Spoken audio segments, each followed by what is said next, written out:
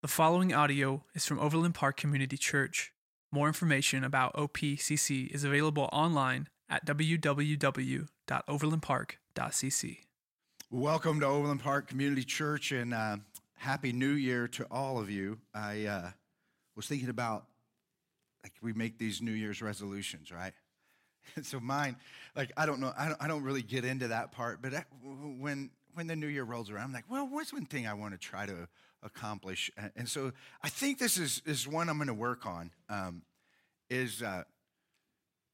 going to buy an Alexa, Amazon Echo, whatever thing, only for shopping, only for grocery shopping, because we just burn through stuff, and we're always getting frustrated that we don't have X, Y, Z. And I found out that that Amazon is actually putting in, they're going to, here locally in the near future, they're going to deliver perishable items, like milk and stuff. So that's going to be awesome. I'm hoping that it doesn't cost too much, but I think that's where I'm going to kind of try to accomplish this year. I'm a little worried because I did talk to the guys. I haven't bought one yet, and they it will recognize my kids' voices too. So Joel will be like, Alexa, order some Oreos. Alexa, order more Oreos. And so I'm a little worried about that. That's kind of one of the things I'm going to try to accomplish this year, to take a little bit of the load of shopping off of Abby and try to do my part. Hopefully you have some commitments that you're going to try to achieve. I'm not much of a gamer, like a video gamer. I grew up I came into this world in 1970. And so somewhere about 77, we got our first video game, and it was this console thing you hook up to the TV, and it had a rectangle with a wheel on it, and there was a little dot that would go across the TV, and it was called TV tennis. Do you have one of those? Raise your hand if you had one of those. All right, a few of you. And you had the little lines, and you just had to go boop, boop, boop, boop. And if you could line them up real good, it'd go boop, boop, boop, boop, boop, boop, boop, boop, and you try to lock it up. And then a little bit later, and that was the first video game that I remember. I think before that it was pinball, and then that stuff started coming. And then, man, in the 80s, the Atari came out. Wow. The Atari, but it had one joystick. And you hold it in your hand, it was a square, and it had one button, okay? And so you play, and you just, left, right, up, down, left, right, up, down. And you really didn't need the left in a whole lot of the games, because most of the games just went forward, okay? So you just needed to go one direction. It's pretty simple, and it was basically, it amounted to, one game was what game is that? That's what I'm talking about right there. And then and so you would try to shoot all these things, and they would just move faster and faster and faster, and that was it. And so this year, the boys last year got them an Xbox One, and so this year I bought them NBA 2K18, and I've been trying to play a little bit with them, not because I really want to be a gamer, but it's something I can do with them. And so here's the Xbox controller. It has a left and a right. It has a right trigger, a left trigger, a right button, a left button, an X button, an A button, a Y button, a B button, another thing over here, I'm not sure what you do with it. And I'm trying to play this game, and I'm like, man, what happened to this, And it's so frustrating because the game will do all of these things. You can run plays, you can do these crazy dunks, and I just I'll play for a little bit, and then I just start pushing all of them like this, just hoping something good comes out. But the idea of what I'm trying to work on right now is to be able to enjoy the game, I need to learn how it works. And so I like to do a little practice thing and do that little session where LeBron James will teach you how to do a few moves, and I'm trying to learn them, and I forget them. But the more that I play, the more that I can remember, and my muscle memory and my brain, everything starts working together, and I start to remember some moves, okay? And so I'm learning how to play it, and the more that I can retain, the more I could enjoy it. And so I'm one of these dads, I don't let my kids beat me in anything. But they are doing good right now. So they're just slamming me, And so but I'm trying to figure it out. And the more that I can understand how it works, the more that I can enjoy the game and playing with them and hopefully one day be able to beat them. But I fear that they've got it down because all the games are kind of like the same. There may be a shooter game, there may be a different sports game, but I think there's kind of like Xbox always uses a certain buttons and a certain pattern to do certain things. Now, obviously, you got to learn them, but at least you know your way around on the control. I don't know my way around. And so what I like about it is there's this consistency with it. Well, last time we were in Ephesians, we were talking about how image is everything. And Paul talked about we're made in the image of God, and we need to bear that image out and walk it out in our lives. Well, this week as I was unpacking this passage of Scripture beginning in chapter 2 of Ephesians, I think Paul is showing us, man, this is how this works. Like, this is how it works. And you got to get this down. And if you don't get it down, you're just running through life, pushing a lot of buttons, and you don't know what you're doing, and you're just hoping that things work out right. But Paul is saying, look, here's a little bit of a tutorial about how this thing works when it comes to following Christ as your Savior, as your Lord, and trying to lead a life to where you are doing what Brent talked about. You're loving God with all your heart, all your mind, all your soul, and you're loving your neighbor like you love yourself. And so he begins to unpack it. And for the first thing he teaches us about how it works is he's like, dear church, sin works against us. Like if you want to know how this thing works when it comes to following Jesus, you have to understand that sin works against people. It works against you, it works against me, it works against everybody in the world. Whether they are a part of the kingdom of Christ or not, sin is constantly working against people. Look at what Paul says in chapter 2, verse 1. As for you, you were dead in your transgressions and sins, in which you used to live when you followed the ways of this world and of the ruler of the kingdom of the air, the spirit who is now at work in those who are disobedient. All of us also lived among them at one time, gratifying the cravings of our flesh and following its desires and thoughts. Like the rest, we were by nature deserving of wrath. Some translations say at that deserving of wrath, they say we are objects of wrath. I think the English Standard Version says we are children of wrath. We were children of wrath.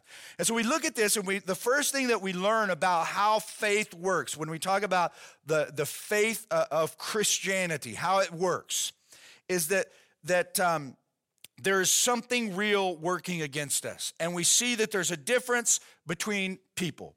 There are people who were and Paul, again, remember, Paul is writing to the church, and he's saying, dear church, and this is not a letter to address a problem. It's just like instructions. And he's saying, basically, in this passage, there are two types of people. There are people who are in the kingdom and people who are not in the kingdom. And he's saying that people who are unsaved, we talk a lot about, you need to get saved. Like, what does that mean? Why do we talk about that so much? Because it's all over the Bible. I can't hardly open up a page of the New Testament and read very far where it's talking about salvation from our sins and meeting Christ or being born again. And so as Paul's lining this out, he's drawing some very clear instructions for us, and he's showing us that unsaved people, so people who do not know God, unsaved people are dead to God. Like, they're dead. So we'd like to look at everybody and go, well, God is interacting with everybody. This says you were dead in your transgressions and sins. So unsaved people are dead to God and cannot respond to spiritual stimuli. Now, what does that mean? Well, if we had a loved one pass away, and we gathered for a visitation, and people come to see us, and their casket was in the room, and they were in there. We could be having conversations about them. We could say things, but they cannot respond to our physical stimuli because they're dead. Like nothing, like you can walk up, you can smile at them, they cannot smile back. You can touch them, they cannot touch you back. There's nothing they can respond to physical stimulation because they are dead physically. Their spirit has left their body, so they are dead to us. And this teaches us that when we are unsaved, we are dead to God. We are incapable of responding to spiritual stimuli. So this is very important for us to understand when we're interacting with people who do not know God, because we need to understand that they're unsaved. They don't know God. They're not going to experience things in life the same way that we are.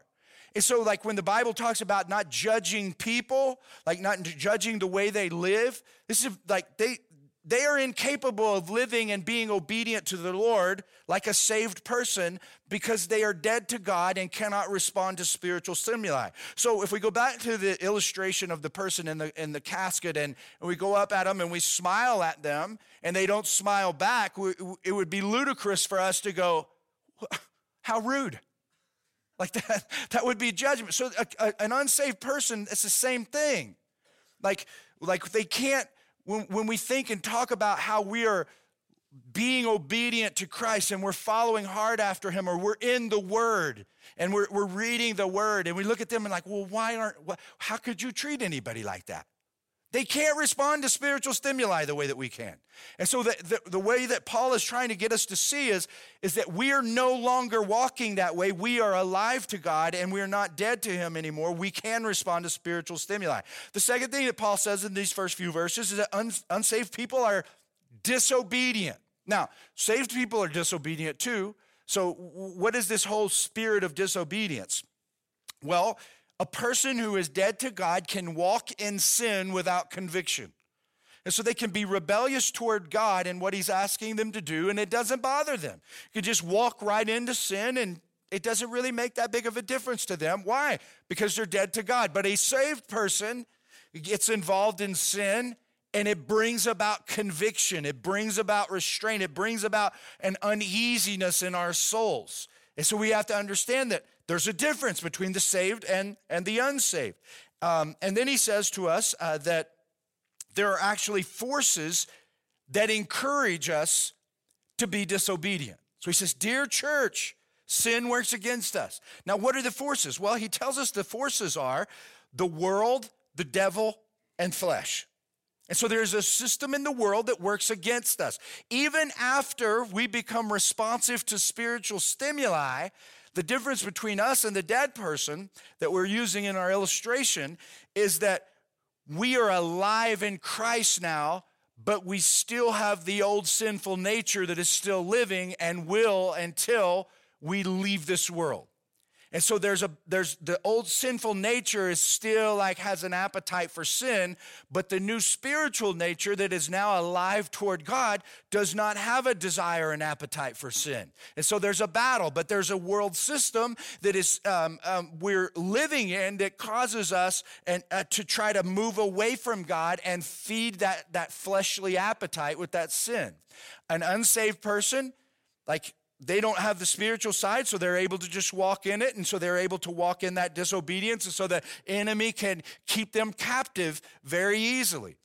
There's also the devil himself. Now, can he go to every person? No, he's not omnipresent like God. Like God is omnipresent, he can be at all places at all times.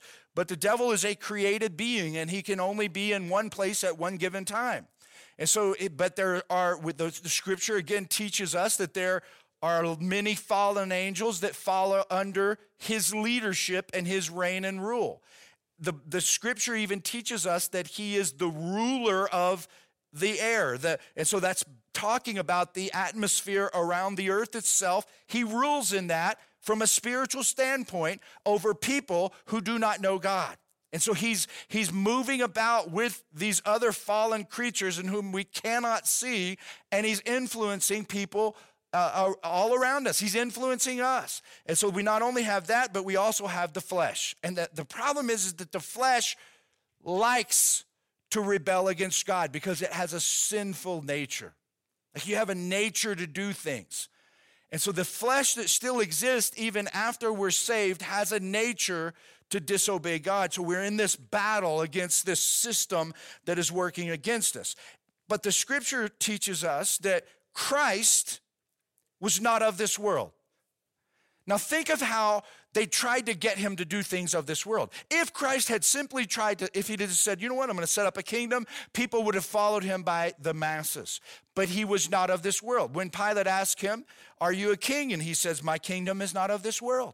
They kept trying to get him to do earthly stuff, but he was always talking about spiritual stuff because he was creating a way for us to enter into relationship with him. And so we look at Christ and we say, man, he is not of this world. Like he is a different human being. The way that he controls his flesh is different than any other human being we've ever experienced.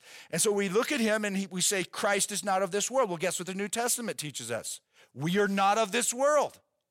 So we are to be like Christ and not of this world system that controls people who are not thinking about the spiritual stuff, the spiritual truth that I'm teaching you today about the Lord himself controlling us. And so we have to understand that we are not of this world, and so we don't live according to the ways of this world. And that's what Paul is saying as we read this passage of Scripture. So unsaved people are disobedient, and they can walk in disobedience without conviction. A saved person, a person who's been born again, cannot walk in sin and enjoy it.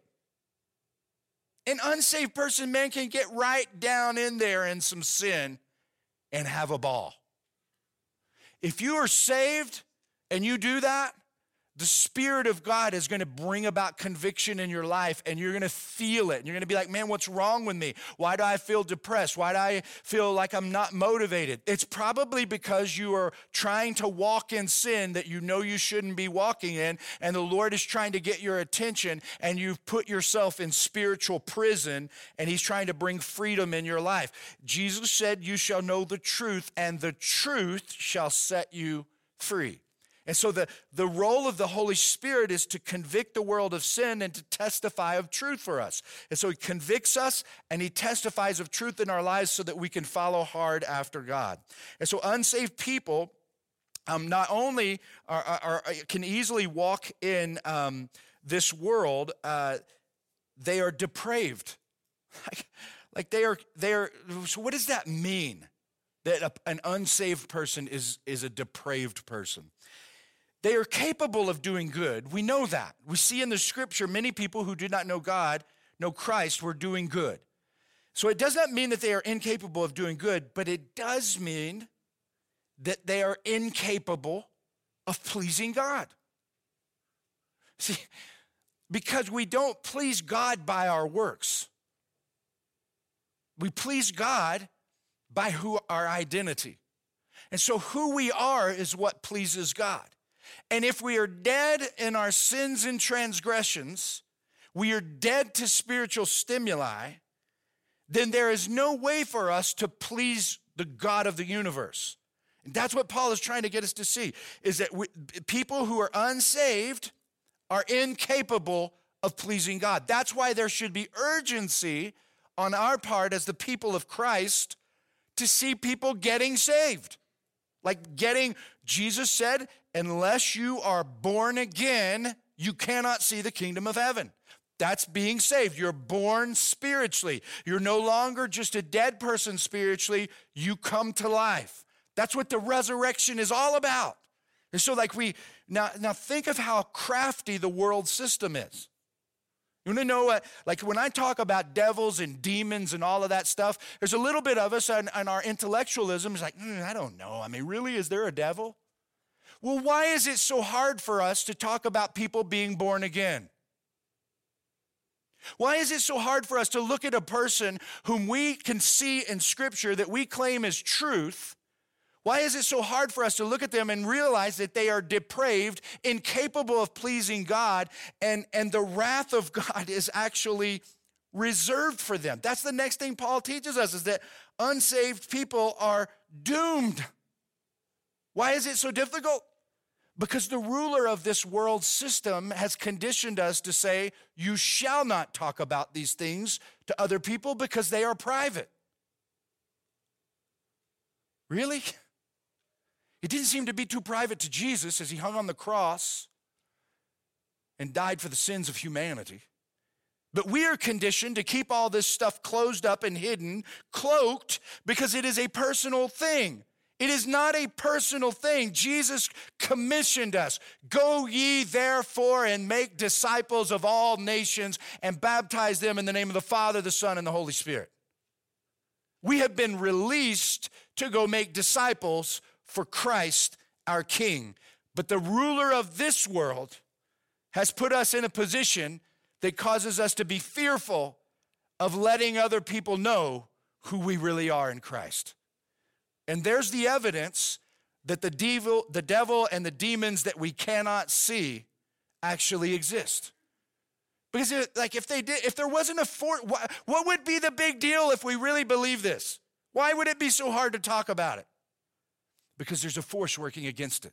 It's suppressing the truth. Romans chapter 2 talks about how the truth is suppressed and we end up in a reprobate state because there's an enemy constantly working. It's like you look at this and go, man, whoa, this is tough. Like, what do we do? Well, we see this and we go, man. Now, I think it'll be cool for us to do this as I've unpacked that.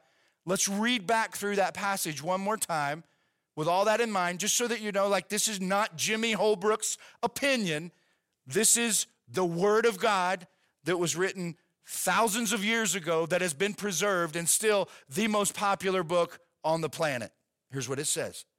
As for you, you were dead in your transgressions and sins in which you used to live when you followed the ways of this world and of the ruler of the kingdom of the air, the Spirit who is now at work in those who are disobedient. All of us also lived among them at one time, gratifying the cravings of our flesh and following its desires and thoughts. Like the rest, we were by nature deserving of wrath. Dear church, sin works against us. Here's the good news. But, verse 4 starts out. When you see a but, that's good news. Okay.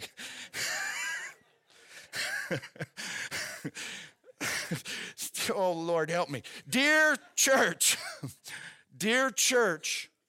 God works for us. And here's where we see the but God.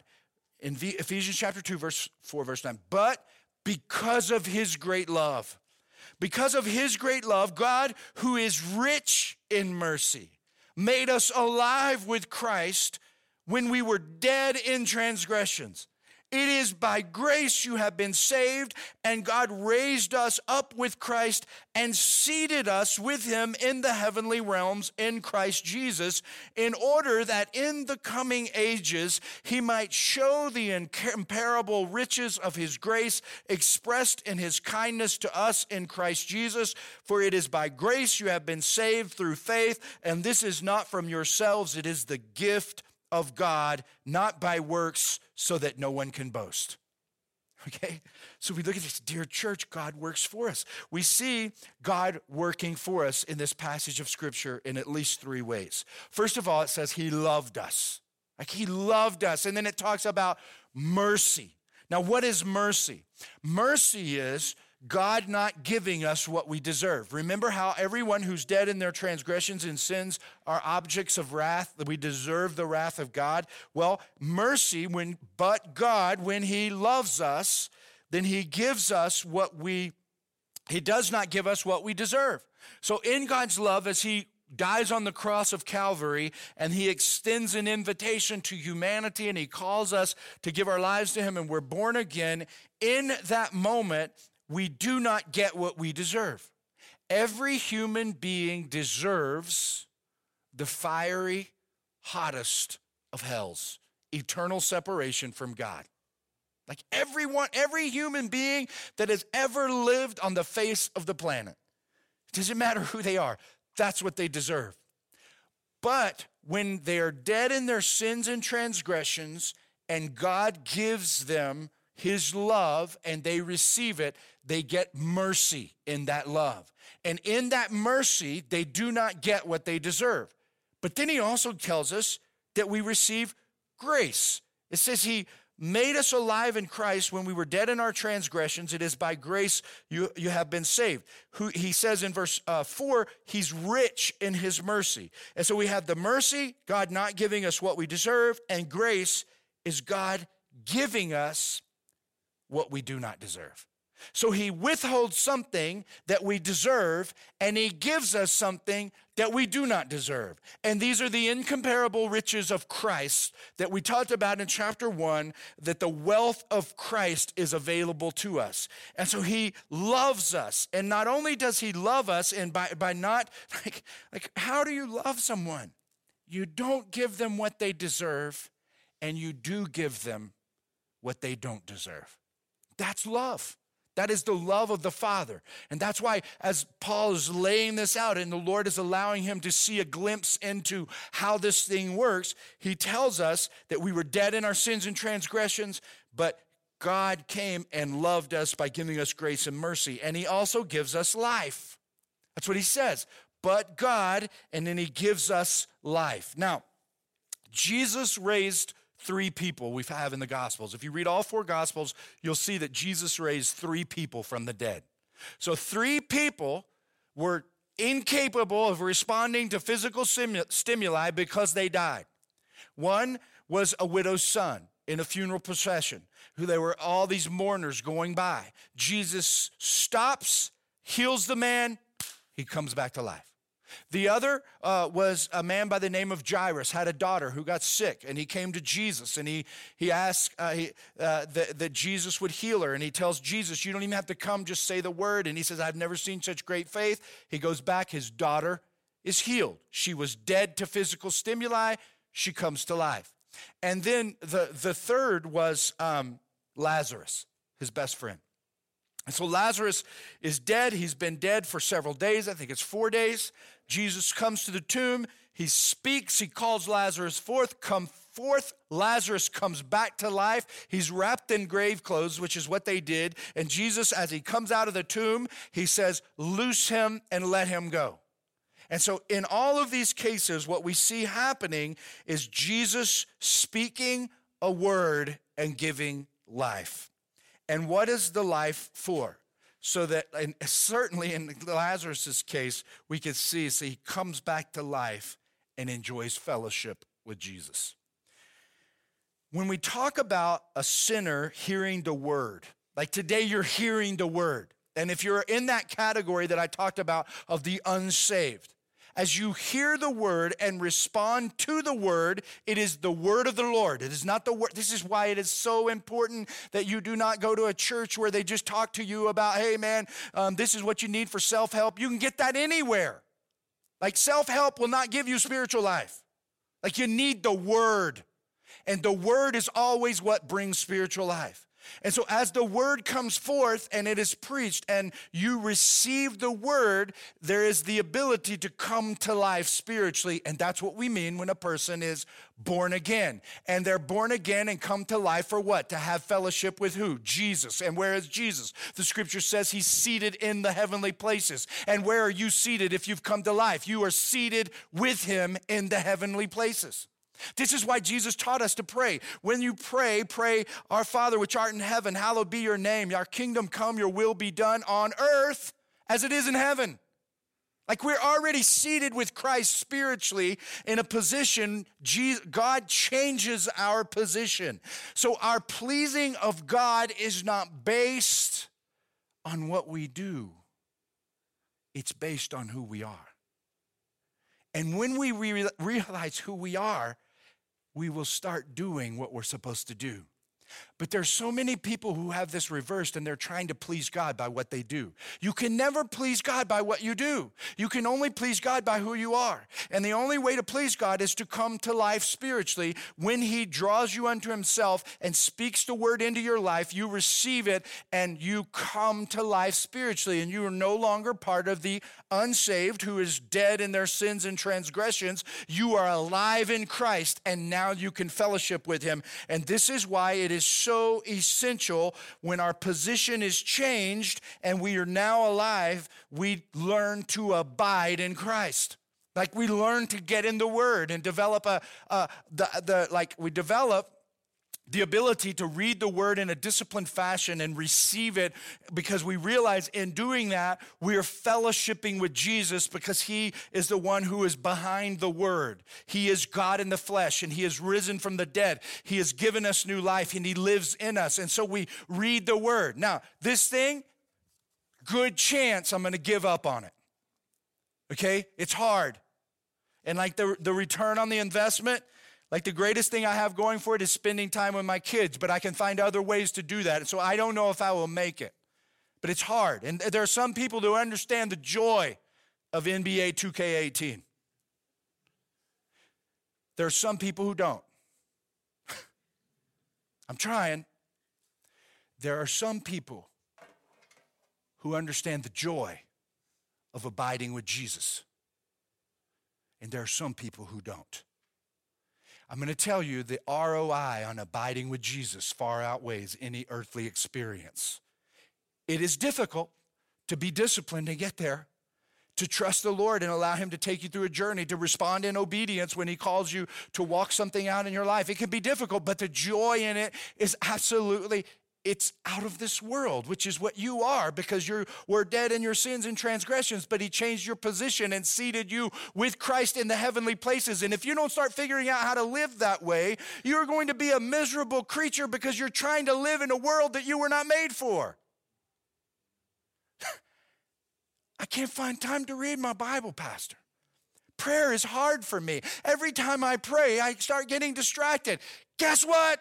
There is a force that is distracting you because it knows the more in tune you get with Christ and fellowshipping with him, the more dangerous you are to his kingdom and rescuing people who are outside of it. So when we say that we love the lost, the greatest thing that we could do to love the lost is abide with Christ so that we have a life to offer them. So that when we encounter them, they see that they are not interacting with another person who is dead in their sins and transgressions, but they are interacting with a person whose position has been changed by God, not based upon what they do, but based upon who they are, because they've come to life and they are responding to the spiritual stimuli of God. And this dead person recognizes immediately, I do not respond to spiritual stimuli like this person does, and I want some of that. And through us, the church, the body of Christ, the world can be reached. And so when it comes to reaching and loving people, man, like we got to know how to sit with the Lord so that he can lead us to the people that he's trying to rescue. Dear church, God works for us. Dear church, God works in us. Like, it just keeps getting better. He doesn't only work as we have sin working against us and God working for us and God working in us. It says in Ephesians chapter 2, the first part of verse 10, for we are God's handiwork. Why does he do this? Because we are his handiwork. Now, God works through us in three ways.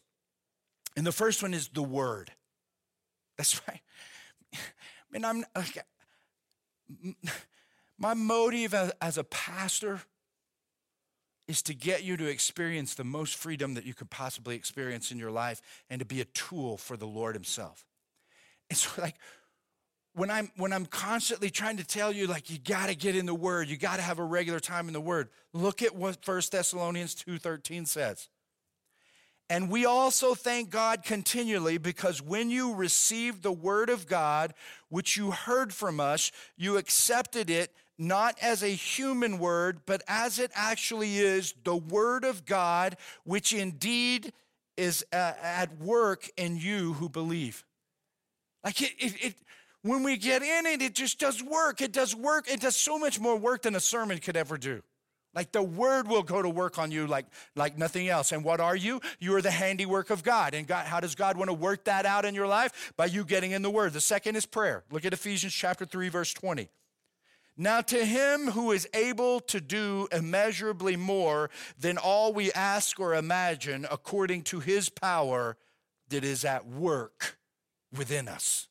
When we're in the word and we're listening to him and we understand our position, that we're seated with him in heavenly places, and he's calling us to a life of obedience, and we trust him in that obedience, and we obey him in what he's calling us to obey in, then we see the freedom break out in our lives, and it puts us in this cycle of wanting to talk to him more in prayer because we want to praise him for what he's just done, and we see movement that is out of this world, and now we are not blinded by the God of this world who gets us distracted by all of the things that we can see physically, and we're beginning to see things spiritually because the word is at work in us, and we're talking to Jesus who has brought us back to life. When we were dead in our sins and transgressions, we are now able to respond to spiritual stimuli, so we need spiritual stimuli.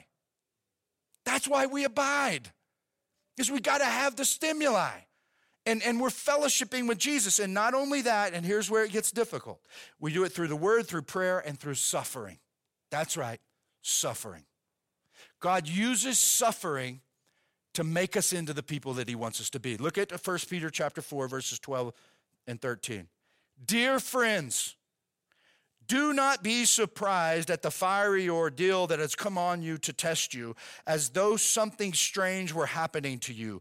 But rejoice inasmuch as you participate in the sufferings of Christ, so that you may be overjoyed when his glory is revealed.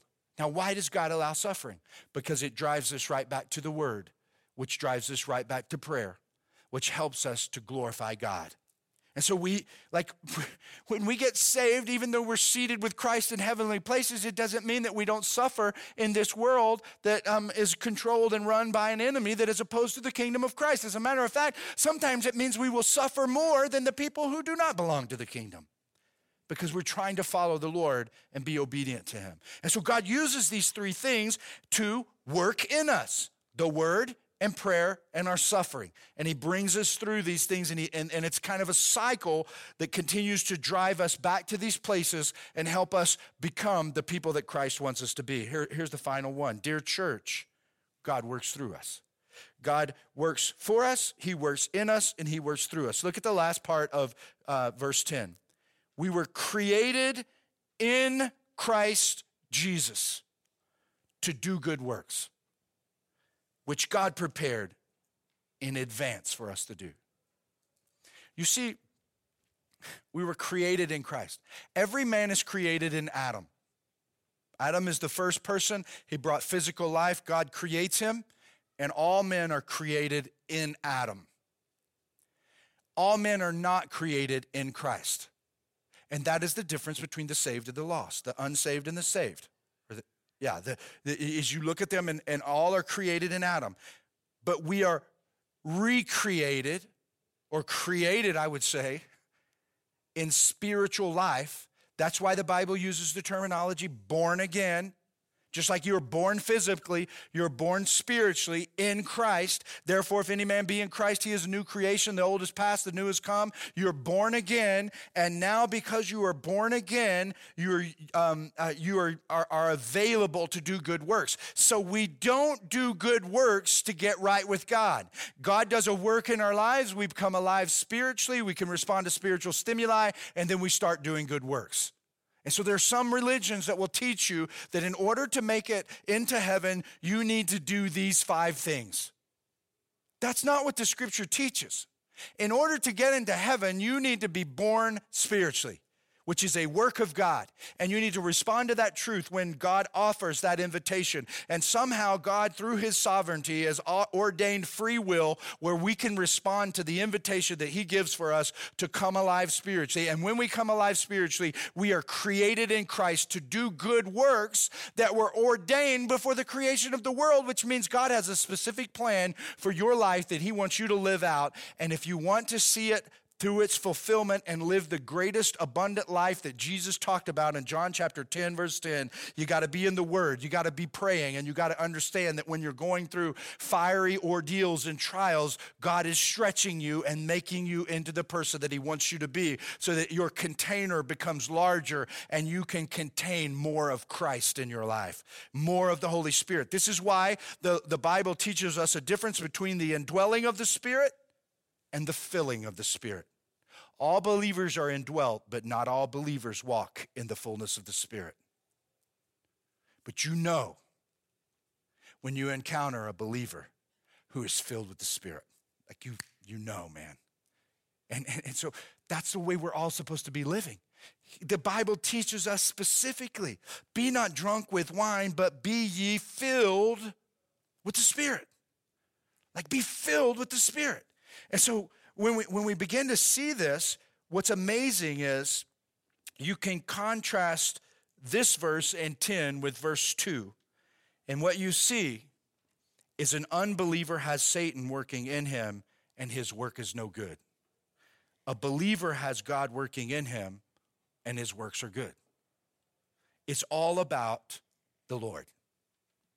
So it's not about like helping poor people and saving puppies, and some people do that and some people don't. So all of a sudden you're pleasing to God. No.